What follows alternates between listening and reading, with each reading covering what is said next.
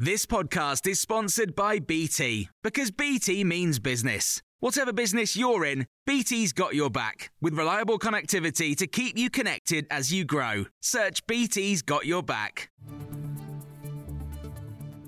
This is the Times Daily Briefing for Saturday the 22nd of July. Rishi Sunak is to launch a more aggressive political campaign in an attempt to reduce Labour's lead in the polls with divisive policies on crime, migrant votes and transgender rights.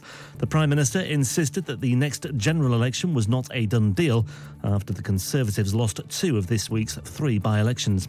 Instead, he believes that victory in Uxbridge demonstrates that when a substantive issue is at stake, the Tories can be successful.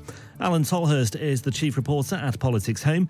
Speaking to Times Radio Breakfast, he said this approach by the Prime Minister will force the hand of the Labour Party. Keir Starmer himself is going to have to get out on the front foot and set out his own stuff. I think that we watch a lot of focus groups and a lot of polling. It's just that essentially the public is in favour of having a change from the Conservatives, but they've not quite made their mind up, not quite sold on the Starmer vision. And I think, you know, for Labour, it's about putting the flesh on the bones of those policies, those kind of 5 priorities they set out, especially if the Conservatives go out on a limb in quite an extreme way.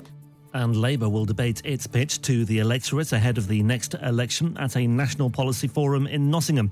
Party leader Sir Keir Starmer is expected to address the forum, where members and affiliated groups will consider what ideas Labour should put forward in its manifesto. The Port of Dover has warned it could take up to 2.5 hours to clear border checks during peak hours this weekend. Saturday was expected to be one of the busiest travel days of the year, according to the Travel Association, ABTA. Furthermore, the travel editor of The Sun, Lisa Mino, says industrial action and reduced airspace are just 2 of the issues facing those flying to European destinations. Because of the Ukraine war, so there's 20% less airspace in Europe, and that is causing issues for air traffic control. So we may see some flights delayed or cancelled. We're just having to hope that, this isn't going to be a serious issue over this really busy weekend. Making sure that you're at the airport on time, but not too early, is going to be the key to this. Get there too early and you just become part of the problem. A range of measures to tackle disparities in healthcare for women has been launched by the government, covering issues such as menopause, IVF and pregnancy loss. It comes on the eve of the first anniversary of the Women's Health Strategy, a 10-year blueprint for how healthcare for women in England can be improved.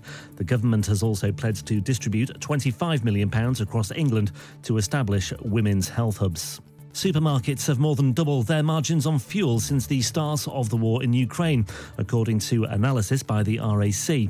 It said Asda, Tesco, Morrisons and Sainsbury's were making an average of around 4.7 pence a litre on fuel sales when the Russian invasion began. The motoring services company found this had increased to around 10 pence a litre. And the British band The 1975 have cut short a concert in Malaysia, claiming they were ordered off stage by officials for breaching the country's anti-LGBT laws. During the band's headline set at the Good Vibes Festival in Kuala Lumpur, singer Matty Healy attacked Malaysia's anti-LGBT legislation before kissing the band's bass player Ross McDonald. Homosexuality is illegal in Malaysia and is punishable by up to 20 years in prison. There's more on all of these stories throughout the day on Times Radio.